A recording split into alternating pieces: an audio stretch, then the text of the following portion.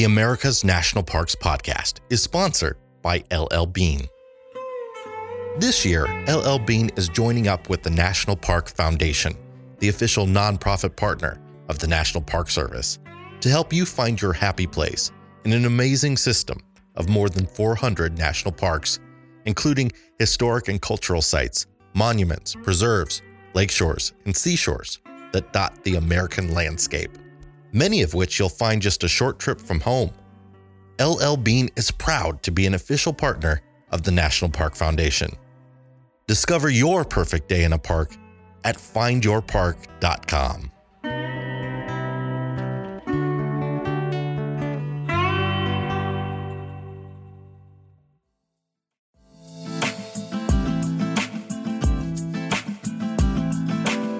There are a million conspiracy theories about people missing or turning up dead in national parks and other public lands. But the National Park Service manages a lot of land. 17 of the parks are bigger than Rhode Island. 3 are bigger than New Jersey. If you combine them all, they'd make up the 14th largest state. So really, when you break down the numbers, the amount of disappearances, murders, and accidental deaths are on par with the rest of the country. Still, a lot of those unfortunate events do happen, and many aren't what they seem. On today's episode of America's National Parks, the tragic death of a hiker at Rocky Mountain National Park that shocked the nation. This episode may not be suitable for younger audiences. Here's Abigail Trabue.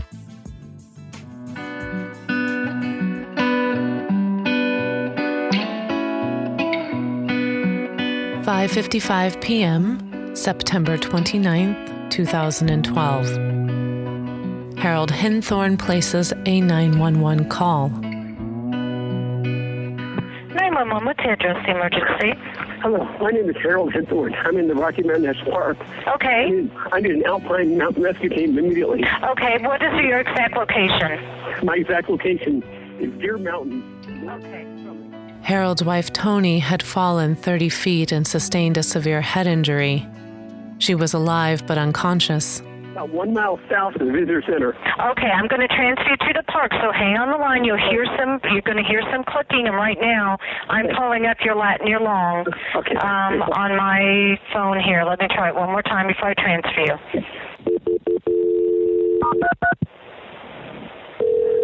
And I'll introduce who we are when they pick up the phone. National Park. This is Esther, and we have a gentleman on Deer Mountain. Go ahead, sir.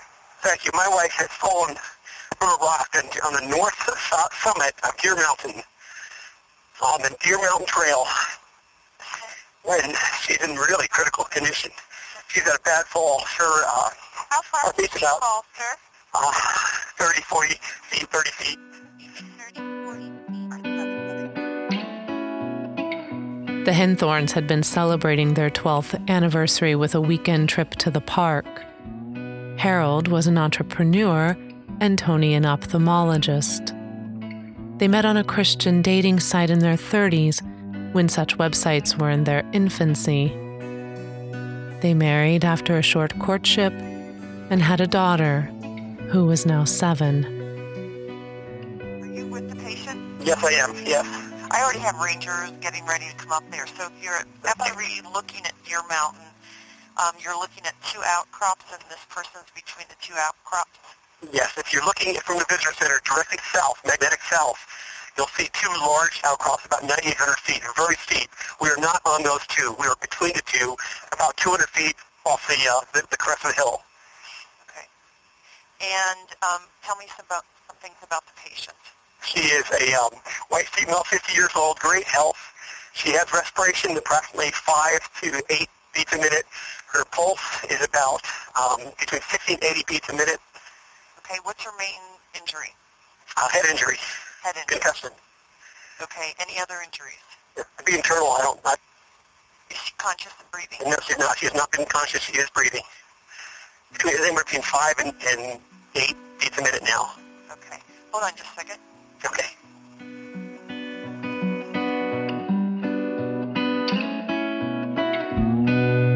The couple was staying in the Stanley Hotel an elegant establishment that was the inspiration behind Stephen King's The Shining. They had planned to hike to Bear Lake, a popular half-mile loop, but Bear Lake was pretty crowded that day, so they decided to hike the significantly more challenging Deer Mountain instead. A 6-mile out and back with more than 1,000 feet of elevation gain.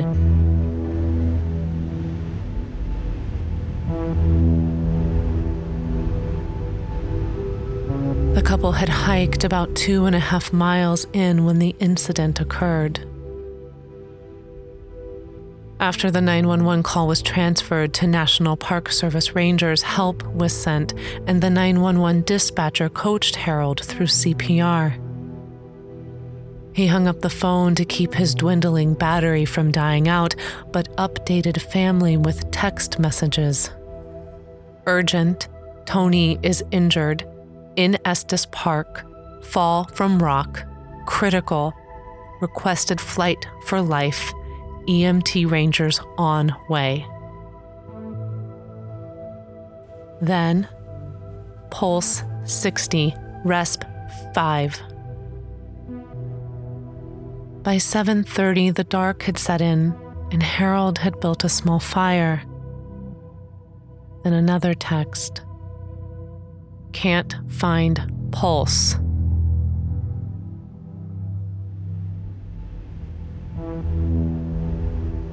Ranger Mark Faraday was struggling over boulders and through pines to reach the couple.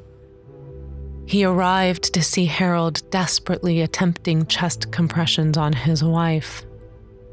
Her pupils were fixed and dilated. It was over. More rangers began to arrive at the body, which couldn't be safely moved at night. Faraday persuaded Harold to hike out, and the rangers would stay with Tony overnight until she could be evacuated. The two men hiked for 2 hours back to the trailhead after the unimaginable experience. Incidents like this unfortunately happen from time to time in wild places, and Tony's case, for a moment, was just another unimaginable, tragic accident. Then the letters and phone calls came.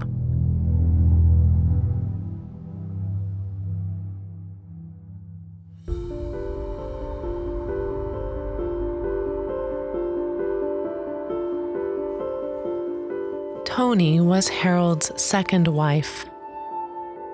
His first, they said, also died in a tragic accident in a remote location. The couple's car fell off the jack onto Harold's first wife as the couple tried to change a flat tire. Her death was ruled an accident, but one nagging piece of evidence bothered investigators. A footprint on the fender well near the wheel that was jacked up, as if someone had kicked the car. Faraday noticed some strange things about Tony's death, too. For one, her lipstick wasn't smudged from the CPR, and a camera that she was carrying had somehow survived the 30-foot fall with no damage. And then rangers found a map of the Deer Mountain Trail in Harold's car with an X marking the spot where Tony fell. This death was no longer going to be investigated as accidental.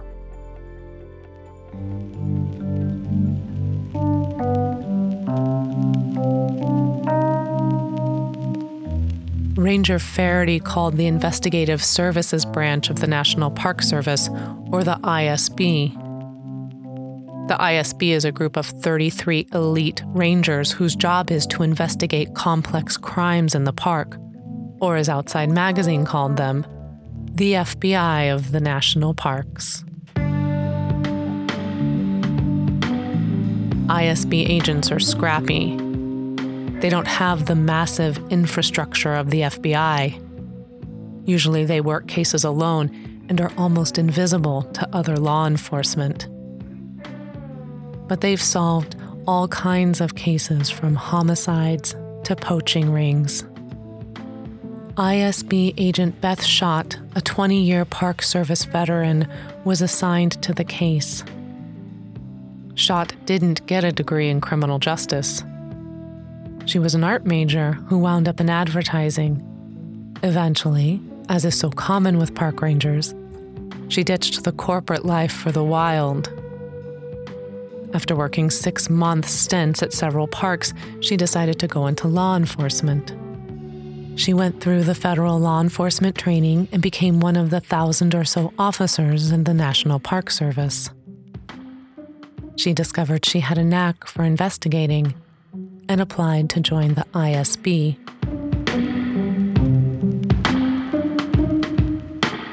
Immediately, Beth Schott began to see Harold Hinthorn's story leak like a sieve. First, there was the strange decision to ditch the half-mile nature walk for a 6-mile climb. Schott learned that Tony had bad knees and wasn't known to be much of a hiker. The coroner's report raised more questions. The injuries Tony's body sustained were clearly fatal. Her head wound was extensive, among other things, and her body had bled out. The coroner had a hard time getting a blood sample because there was a little left in her system. He estimated that Tony had died 20 minutes to an hour after the fall. Then there was the spot that Tony fell from. It was well off the trail. Harold had told Faraday that the couple had ventured off for romantic time. Schott went out to retrace the couple's steps, and when she left the trail where the couple did, she had to scrape her way back over stumps and rocks and through trees. She realized that Tony was in her 50s. The couple had been married for 12 years, and it just didn't seem an ideal location for such activity. Furthermore, Harold said the couple climbed up to a cliff edge and stopped for lunch when Tony spotted a flock of wild turkeys she wanted to photograph. So she trekked gingerly down a rocky slope to a flat stone ledge over a large drop-off with only enough room for one person. Harold said he followed her down and she asked him to take a photo of her. As she stepped backward, she fell.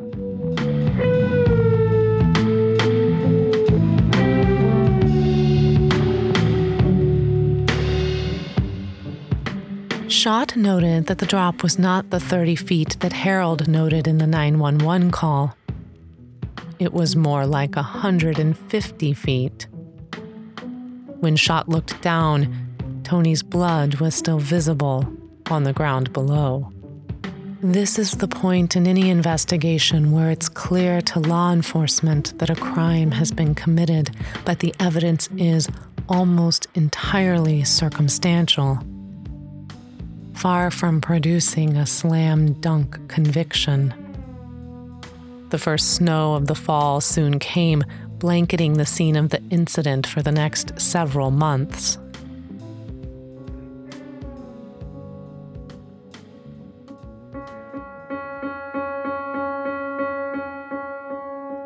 Schott teamed up with other investigators, including the FBI, and began to interview the Hinthorns' friends and relatives. They were often told that Harold was a good, church-going man. He raised money for his church and for several charities. In fact, that was said to be his job. But Schott soon discovered that Harold's business had no website or known clients. He claimed no income on his tax returns.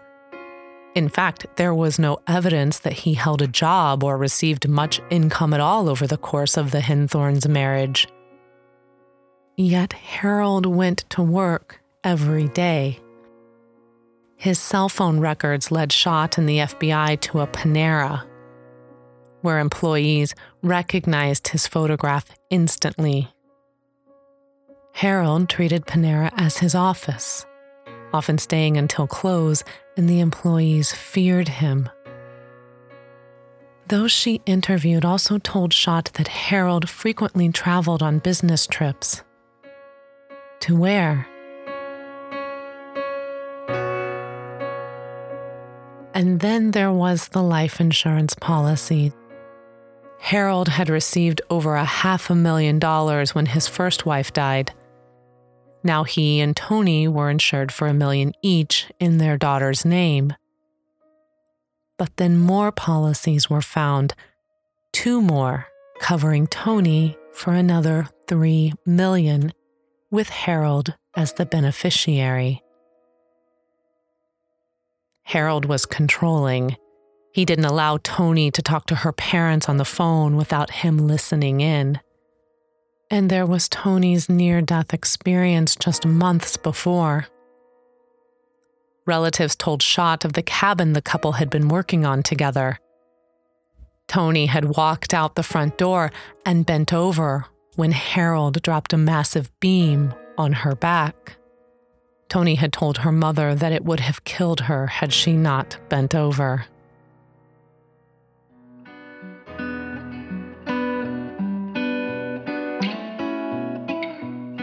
When the snow thawed, Schott brought FBI agents to the scene of the crime with llamas, overnight gear, and investigative equipment. Some had never camped before.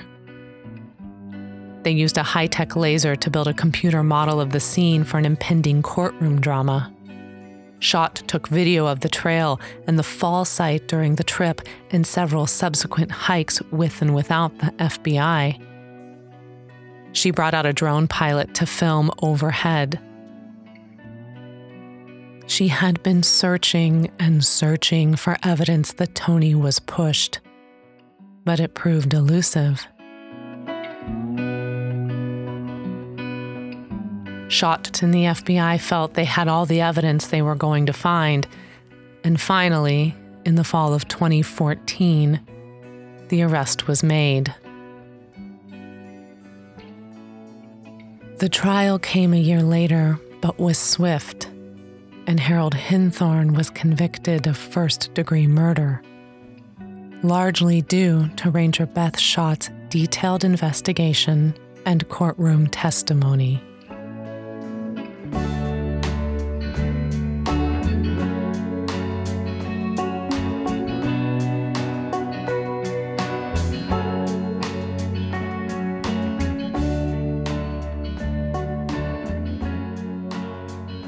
Beth Schott and other investigators were presented with the Distinguished Service Award by the U.S. Attorney General.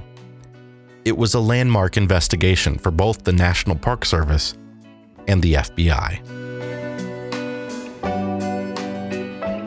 We share this episode in the middle of a government shutdown, which has taken a drastic toll on many of our national parks, particularly in California, where it's one of the most popular times of the year at places like Yosemite and Joshua Tree.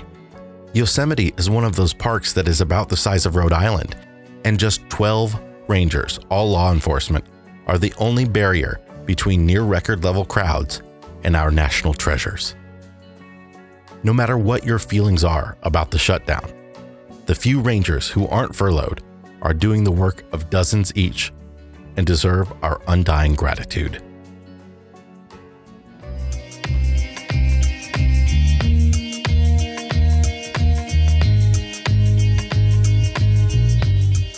This episode of America's National Parks was hosted by me, Jason Epperson, and narrated by Abigail Trabue. If you enjoyed the show, we'd love a 5-star review wherever you listen to podcasts. Don't forget to subscribe and follow us on Facebook, Twitter, and Instagram. Just search National Park Podcast. You can also join our America's National Parks Facebook group. We'll link to all of our social media, as well as National Park Service resources, music credits, and more in the show notes at nationalparkpodcast.com. If you're interested in RV travel, give us a listen over at the RV Miles podcast. You can also follow Abigail and I as we travel the country in our converted school bus with our 3 boys at ourwanderingfamily.com. This land is your land. This land is my land. California to the New York Island, from the Redwood Forest to the Gulf Stream waters. This land was made for you and me.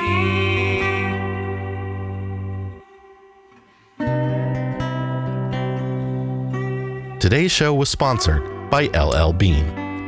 Follow the hashtag #BeAnOutsider and visit llbean.com to find great gear for exploring the national parks.